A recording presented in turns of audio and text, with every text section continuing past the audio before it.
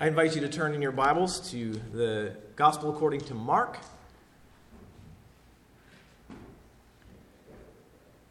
Book of Mark. As you turn there, let me pray for us. Father, your word is living and active. It is always good for our teaching, our correction, our training in righteousness.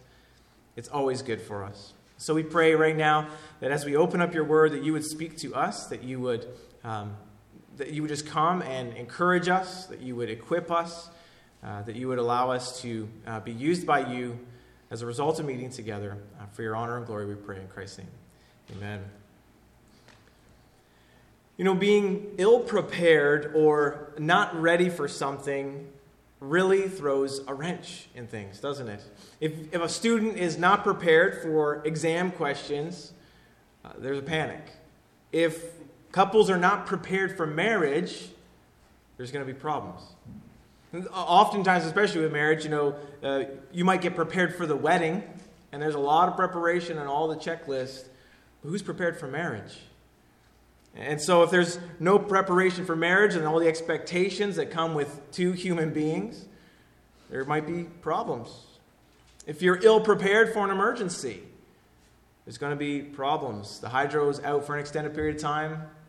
Stores are closed. What if you get stuck in a snowbank on an empty tank of gas? If you're ill-prepared for an emergency, you're in trouble. So what do you do about it? Well, you get prepared. You sometimes anticipate the things that may or may not ever happen. That's why you have, obviously we're all going to die. I was going to say that's why you have life insurance, but we're all going to die, so it's a good anticipation. It's at least a true one. You know what's happening, but that's why we have home insurance and car insurance. You may never get in an accident in your entire life, but you prepare because preparation is going to help you through whatever process may come. But how do we prepare then for what may be not just physical and external and something we can muster in our minds or see other people go through? How do we prepare for what is spiritual?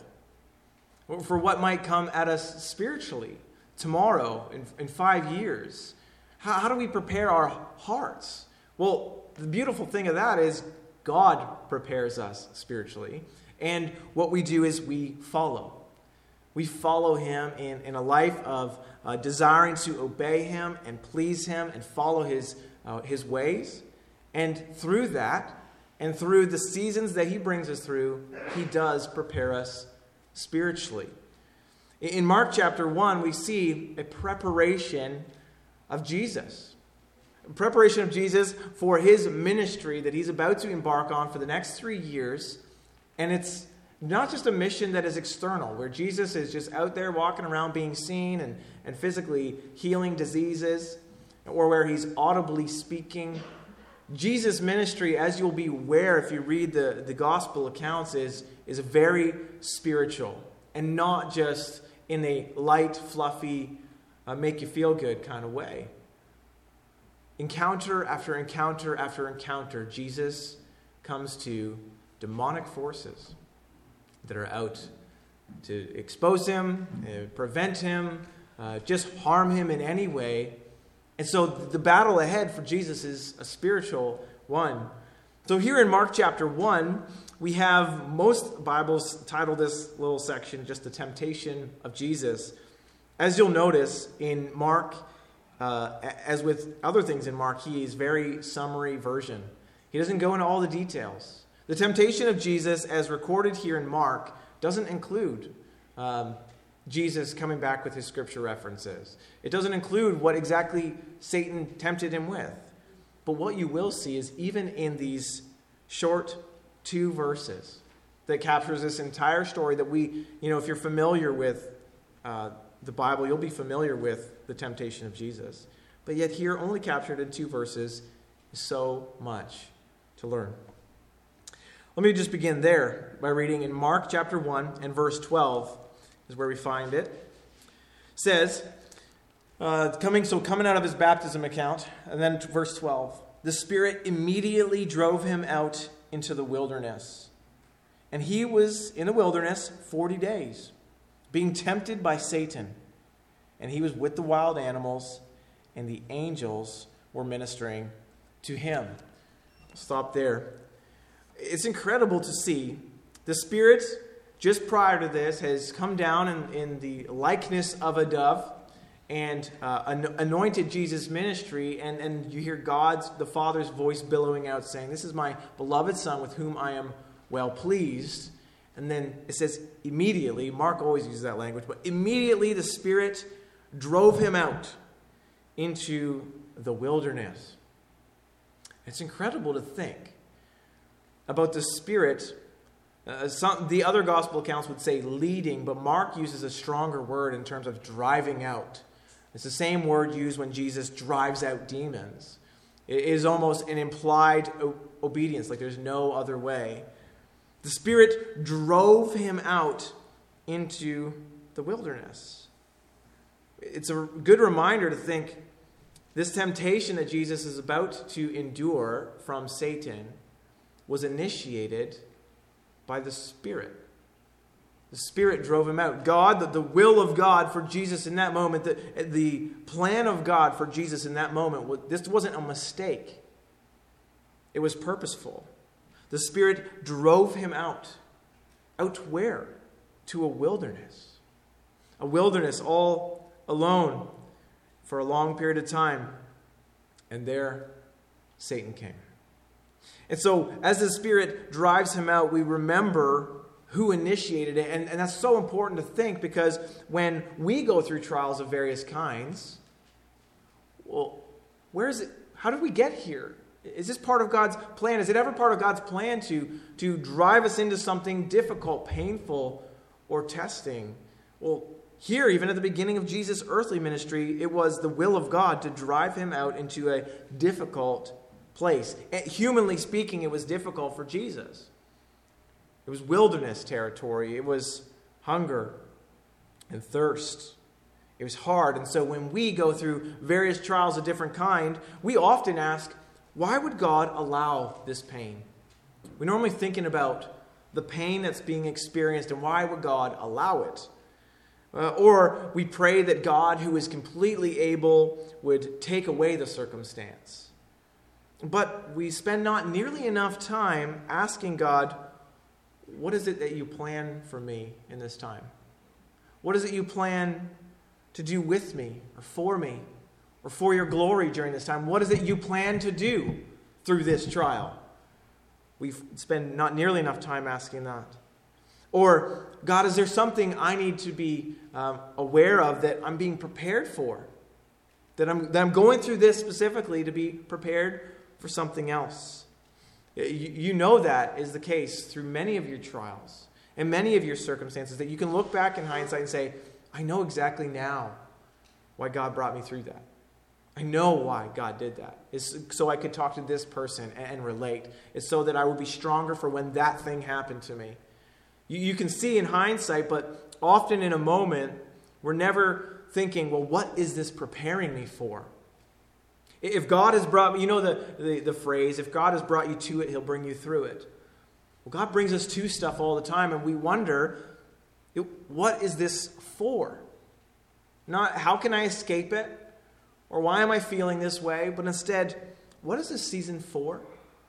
What does God want to do in me and through me? And what maybe He's preparing me for? Whether it's earthly and material or whether it's spiritual. Why am I going through this? What am I spiritually going to face? What is the temptations I'm going to face tomorrow or 10 years from now that God is strengthening me through this process? Now, trials and tribulations, as we know, build up endurance and hope. Ultimately, it's like a muscle building exercise. So we ought to pray more than rather, God, take this away, or why would you allow this for me? Instead, we should pray, God, make me, or help me to be willing to obey you in this season, to grow as I ought to be growing, to be trained how I ought to be trained in this time. Through it all, I trust you. I trust you. Interesting, obvious to us, because Jesus being God, sharing a will and a desire with the Father and the Spirit, He's not going to resist. But that's not you and me. Not at all. If the Spirit's driving us out to a hard place, we go with heels dragging most of the time. It's not Jesus. Jesus was led out, obedient, trusting, willing. He knew this was right, and he knew it was good. So he went out by the Spirit's leading into this wilderness place. Now, wilderness, there's so many things biblically when you think about wilderness that just come to mind. The first thing that came to my mind as I was meditating upon this passage was this being drove out into the wilderness. I thought about in the Israelite camp when they were unclean. They were drove out of the camp. They were drove out. And you think, well, we know Jesus wasn't unclean, but what precisely was his mission here on earth? But to represent those who were unclean before God. He was set outside the camp on your behalf and my behalf. And so even as he set outside the camp and spiritually as well, we see at the cross, what exactly was Jesus? Was he welcomed and this beloved Son with whom God was well pleased? No, the Father looked on him and saw your sin and my sin and was not pleased. And the wrath of God poured out on him. And so preparing spiritually for that, we know that very fact of the judgment of God on your sin and mine was agonizing for Jesus. He knew it all well. In the Garden of Gethsemane, he wept and he sweat blood, and he was so in agony over the wrath to come on him. The innocent, spotless Lamb of God, and yet he would endure being his Father having his face turned away from him. The wrath being poured out on him.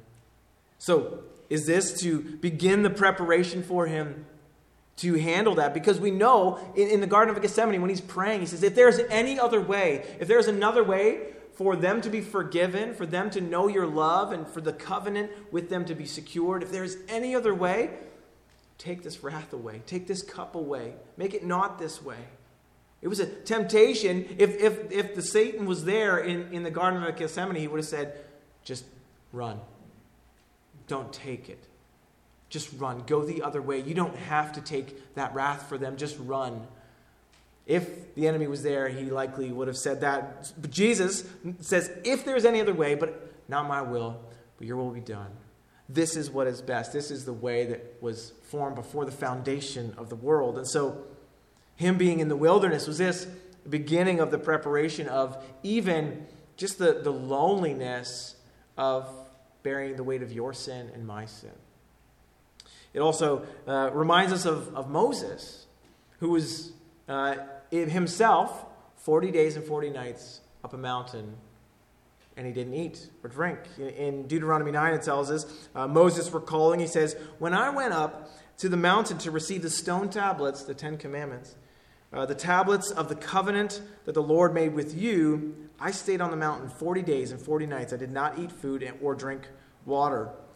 So it's interesting to see when Moses was receiving the law from God, he describes it when he's telling the people again, the covenant that the Lord made with you, where the relationship that God has reminded you of, says that happened in that 40 days and 40 nights. This reminds us here. Jesus gone into the wilderness for 40 days. Or it can also remind us of the significance of the number 40, obviously, in the Old Testament. But you think about the wilderness experience of the people of Israel as a whole. 40 years they experienced wilderness. They experienced the testing and the trial of God. In Deuteronomy chapter 8, right, it says, remember that the Lord your God, listen, the Lord your God led you. He led you on the entire journey, these 40 years in the wilderness, so that he may humble you and test you to know what was in your heart, whether or not you would keep his commands. It's incredible. The reason why God led out the people into the wilderness was to, number one, humble them, and then to test whether they would keep his commands. Now, Jesus, the one who is sent to deliver this people Israel, is being tested, or better said, he is being proved. He is being proved that he is the true Israel, the one who would obey God's commands, the one who is humble in heart. The faithful Israel who succeeds where the old Israel didn't. They fluttered and they failed. And just like the ancient Israel, Jesus came up out of Egypt, passed through the waters, and was tested in the wilderness. But he's unlike the old Israel in that Jesus passed the test. He passed the test. He is therefore then worthy to be called the Son of God. Israel was to be called the Son of God, but they didn't pass the test. Jesus did. He was worthy to be called God's Son because of who he was and his deity, his as God, and because of what he accomplished in his humanity. He was in the wilderness, alone, lonely, tested, proved. It's amazing. And there he meets with Satan. Verse 13 says, he was in the wilderness 40 days being tempted by Satan. You know, it didn't occur to me until reading a commentary, the sequence of events here. You see God being pleased with him in his baptism, just in verse 11 there. I'm well pleased with you. And then all of a sudden, Satan comes in to tempt. And the sequence reminds me of the book of Job. Job, where, Job is righteous, and then Satan comes in to try to tempt him and to try him and to test his faith and his righteousness.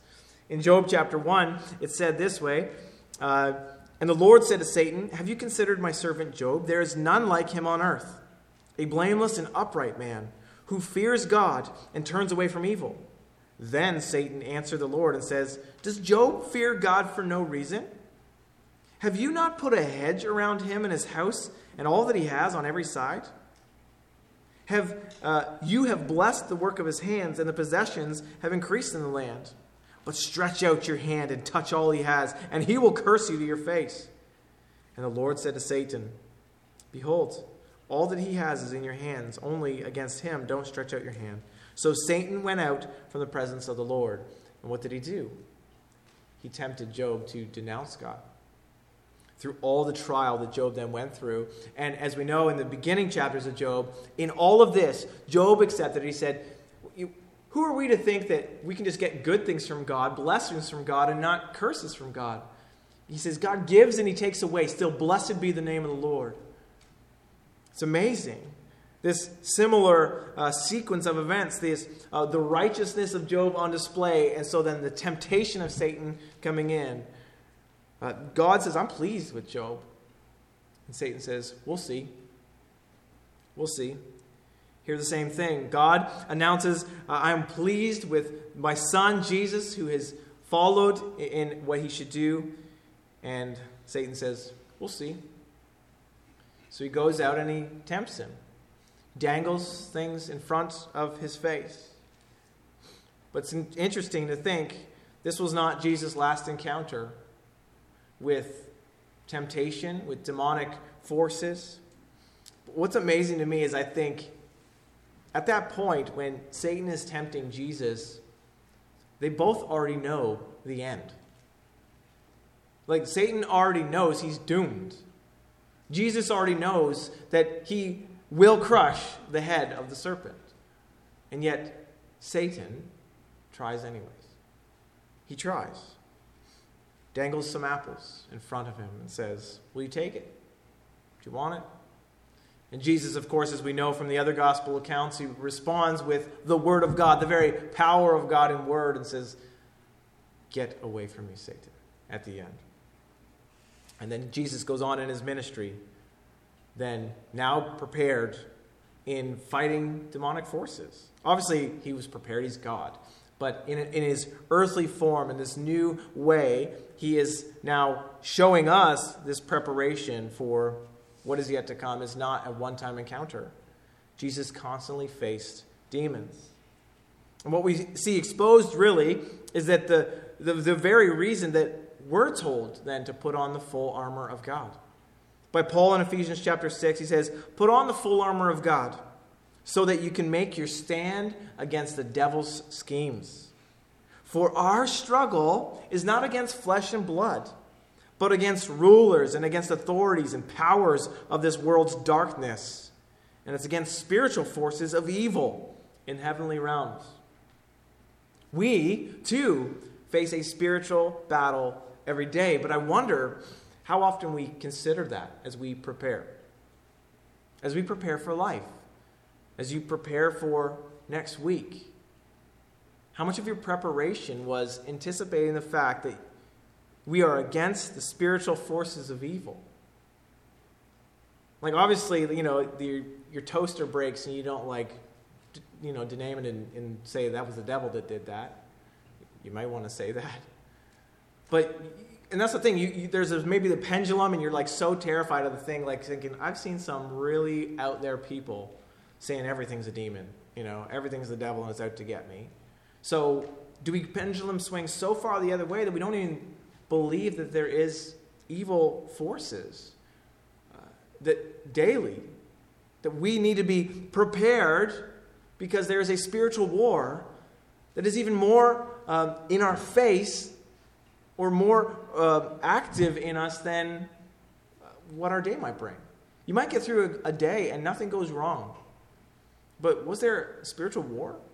Was there temptation dangled in front of you? Temptation to be angry or bitter at someone? Temptation to be selfish or self-centered? The spiritual war is the greater battle. And so then when we think about preparation for what's ahead, we ought to be praying for spiritual preparation. That's why Paul literally says, put on the full armor of God. You need to be ready. Stand firm. And all through that passage of the full armor of God in Ephesians chapter 6, it mentions prayer. Prayer. And we know prayer is preparation. It's coming to God and saying, I might not know what comes tomorrow. You do. And I have no power to change what happens tomorrow. And I have no power to even equip myself for tomorrow. But you do. So prayer, then, is how we prepare for what's to come. How we prepare for the spiritual battles of tomorrow and the day after and the day after. We put on the full armor of God. And we do it with prayer. Because, as he said in Ephesians there, put on the full armor of God so you can make your stand against the devil's schemes. Do you know that there's a prowling lion ready to devour you, is how the scripture describes Satan. He's seeking someone to devour. Are you vulnerable? Are you vulnerable? Are you just walking around thinking there's no spiritual battle today? Are you walking around thinking, yeah, I'm good. Life seems pretty okay right now. And it often, I think, we can see in our own lives when we are believing that, even if we don't want to, is by how much we are literally on our knees in prayer. Our prayer life is a good gauge of what we really believe about the spiritual war that's out there. Because if we're unaware of, or we're thinking it's not a big problem for us, that there's spiritual war tomorrow, we're not just going to pray about it. I might pray about, and that also not just about how much you pray, because some people can be really faithful prayers, but what you pray. Are you praying about spiritual warfare in your own heart, in your own life? Or are you praying about, physical stuff and money and the government, all these things that we can pray for and God loves to hear and is able to take care of? But are we praying at a deeper level about our souls, about the souls of our family, the spiritual war that's against them, spiritual war in our government, the spiritual war in the healthcare system or our bodies? Where is it that we stop praying? Is it just at the surface level, or do we acknowledge the deeper struggle, the spiritual one? And I'm not saying, over spiritualize and over demonize everything, but do recognize that we should be prepared today for spiritual warfare tomorrow. What's amazing here is, as Jesus being tempted by Satan, he wasn't still alone. He wasn't alone. He was with the wild animals, which it mentions there in verse 13, which is interesting because some people have suggested, it kind of points back to the Garden of Eden, and the wild animals didn't touch them, and it was just all good. Or it can be more so, well, the wild animals were there kind of as an enemy, kind of as something else to cause a struggle or temptation. We don't know, because it just says he was with the wild animals. But beyond that, we know he was being ministered to, it says, by the angels. And the angels were ministering to him. There's angels encouraging him, strengthening him, upholding him. It's incredible to think. Because you know that when he gets to the cross, couldn't he just have a whole army of angels come and take him down? And yet there, it seems almost in a greater weakness physically and earthly. It just seems like that guy is so weak and he needs the help of angels now. He says no, because this is exactly what is to be done. And yet here, in his temptation, in the wilderness experience, the angels then are ministering to him. We don't know what that looked like. Were they in bodily form? Did they bring food, water? We don't know. We know that God, though, had God the Father had taken care of him during this time. So you see his preparation then for what is to come. Like, this is an incredible opening to where he's headed. We know, according to the next verses, he's heading into a ministry of preaching and proclamation. So he's got this preparation period and now a proclamation. It begins. And it gives us a timestamp in verse 14. It says, "Now after John was arrested," that's John the Baptist, "Jesus came into Galilee, proclaiming the gospel of God, and saying, 'The time is fulfilled, and the kingdom of God is at hand. Repent and believe the gospel.'" Now, if you have ever told anyone to repent and believe the gospel, you know there's pushback sometimes. The word repent is repelling to someone who thinks they're okay. Someone who thinks they have it all together and I don't need to change anything. What are you telling me? I'm a good person. What do you mean repent? Why would I turn from who I am? I like who I am. To repent means to turn from. Turn from one way, sin, self-reliance, self-righteousness, religion. If you're trusting in all of these things to be your hope and your next step, well, you need to turn from that. Repent. Stop trusting in it. Repent means turn from that and turn to God. Trust him. Well, there's going to be opposition to the word repent. Sad. Even a lot of Christians today are allergic to the word. I've heard pastors allergic to the word. I've spoken with pastors who says, "Do not call people to repent." And I have just been left awestruck and gone, I don't know what Bible you've been reading or what Jesus you think you believe in, but this Jesus says, repent. You can't serve two masters. You must drop the one and trust in him. That's called repentance. You stop trusting in self-righteousness. You stop trusting in your ways that you love and you cling to him. That's repentance. You admit that you're a sinner, that all that you have is against God and you are unwelcome and unworthy of his kingdom. You repent of it and you trust in him. That he has cleansed you from all unrighteousness. That he has given you a new life. You repent and you turn to him, and that's how you're made new. It's not through changing your lingo or changing your schedule to show up to a church on a Sunday or signing up to serve. None of it matters if you've not repented of your sin. If you've not left it all behind and said, I want to follow you and you alone. None of it matters without repentance. And that's the gospel that Jesus preached. It is no good news if there's no repentance. There is no ridding yourself of the very thing that keeps you from heaven. There is no good news if there's no repentance. Here it says, he proclaimed the gospel of God, the good news. The good news includes that you are a sinner who needs to turn. That's good news. Because it's not that you're a sinner who needs to sort yourself out and you don't have the power to do it and you're never going to be able to do it by yourself and good luck finding a way. That would be bad news. The good news is that they would believe, There he says, the time is fulfilled and the kingdom of God is at hand. Repent and believe the gospel. Trust the good news. What is the good news? Well, the gospel of God. It's incredible. That's not a very common phrase in the Gospels. In the Matthew, Mark, Luke, and John, the gospel of God is not a common phrase, but it's very common in Paul. In Romans, that's how he begins the letter. He says, this is the gospel of God. What is that gospel? But of course, it's Jesus. The good news is Jesus has arrived. The kingdom of God is at hand. The time is fulfilled. The Messiah has come. Your Savior is here. Repent of anything you've been trusting in and believe. Believe. Put yourself fully on Jesus. Trust him. Follow him. Don't just try to keep yourself half in your own desires in your own way, and I'm going to keep myself. Repent of it and believe in the gospel. If you don't believe in the gospel, then you're doomed. John chapter 3, the most famous Bible verse, God so loved the world, John 3:16. Well, people forget the rest of the chapter that says, if you don't believe, the wrath of God remains on you.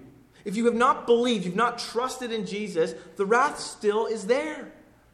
So believe. God has loved you. So come and believe in him. This is the gospel of God that Jesus proclaimed. He proclaimed, and it would be vehemently, aggressively opposed by those who trusted in their religion so much. The Pharisees, the Sadducees. You see them aggressively against Jesus at every turn, not only because of his claim to be God, but because of the message he preached. That you don't trust in a religion anymore. You don't trust in yourselves. And they thought, what are you talking about? We've worked our whole lives to build this up. We're righteous enough. Leave us alone. And if you preach a gospel of repent and believe, what about us? What about our followers? What about people who are supposed to look to us and praise us for our righteousness? Your gospel says no one's worthy. We don't like that message. So they tried, almost from the outset of Jesus' public proclamation, almost from the outset, they tried to kill him. They tried to kill him, shut him up. The trials came nearly immediately when Jesus was proclaiming the gospel of God, the good news. Repent. We admit it. We admit all of our faults, all of our rubbish. We admit that we're weak and we're frail and we're scared and we don't know how to believe. And we throw ourselves fully on him and say, I do believe that Jesus was sufficient. I do believe he is who he says he was. I do believe that he is Lord.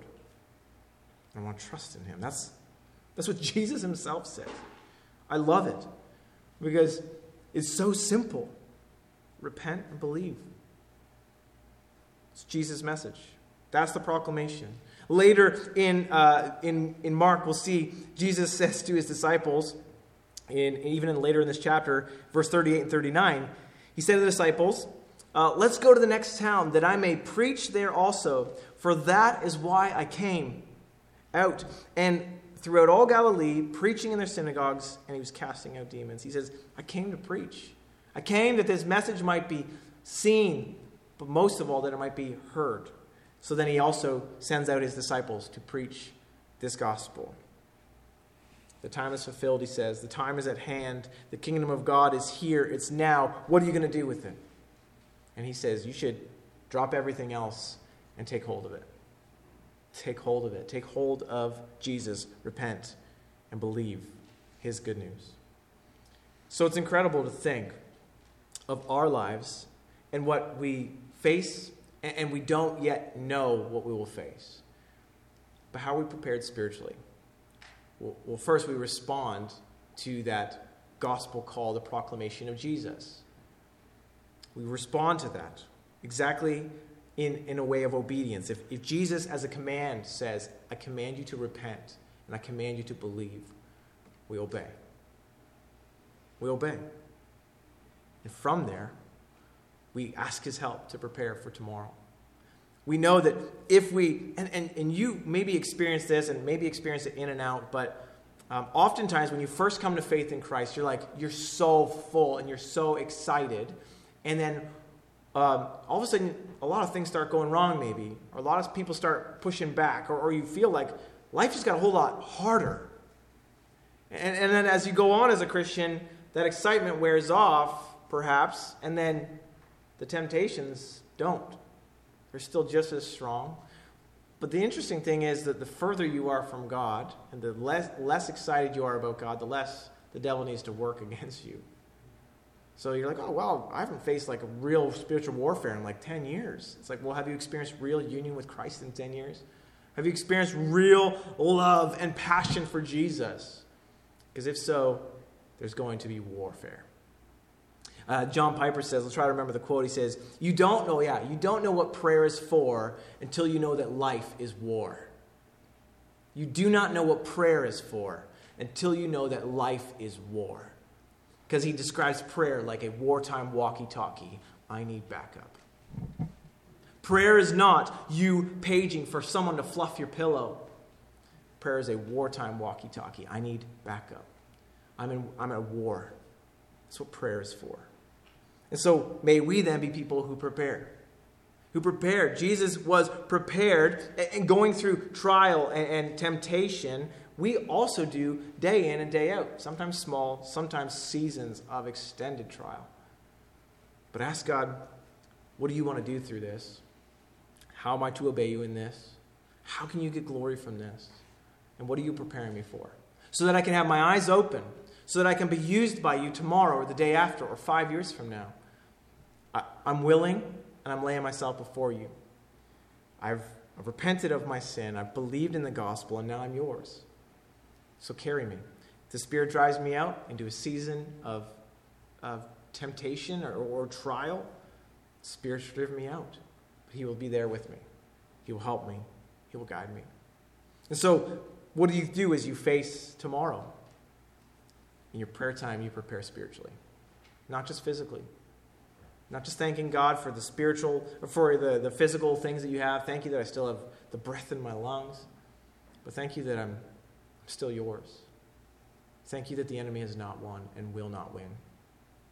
Prepare me to fight full on against maybe bitterness today, or anger today, or judgment today, or gossip today.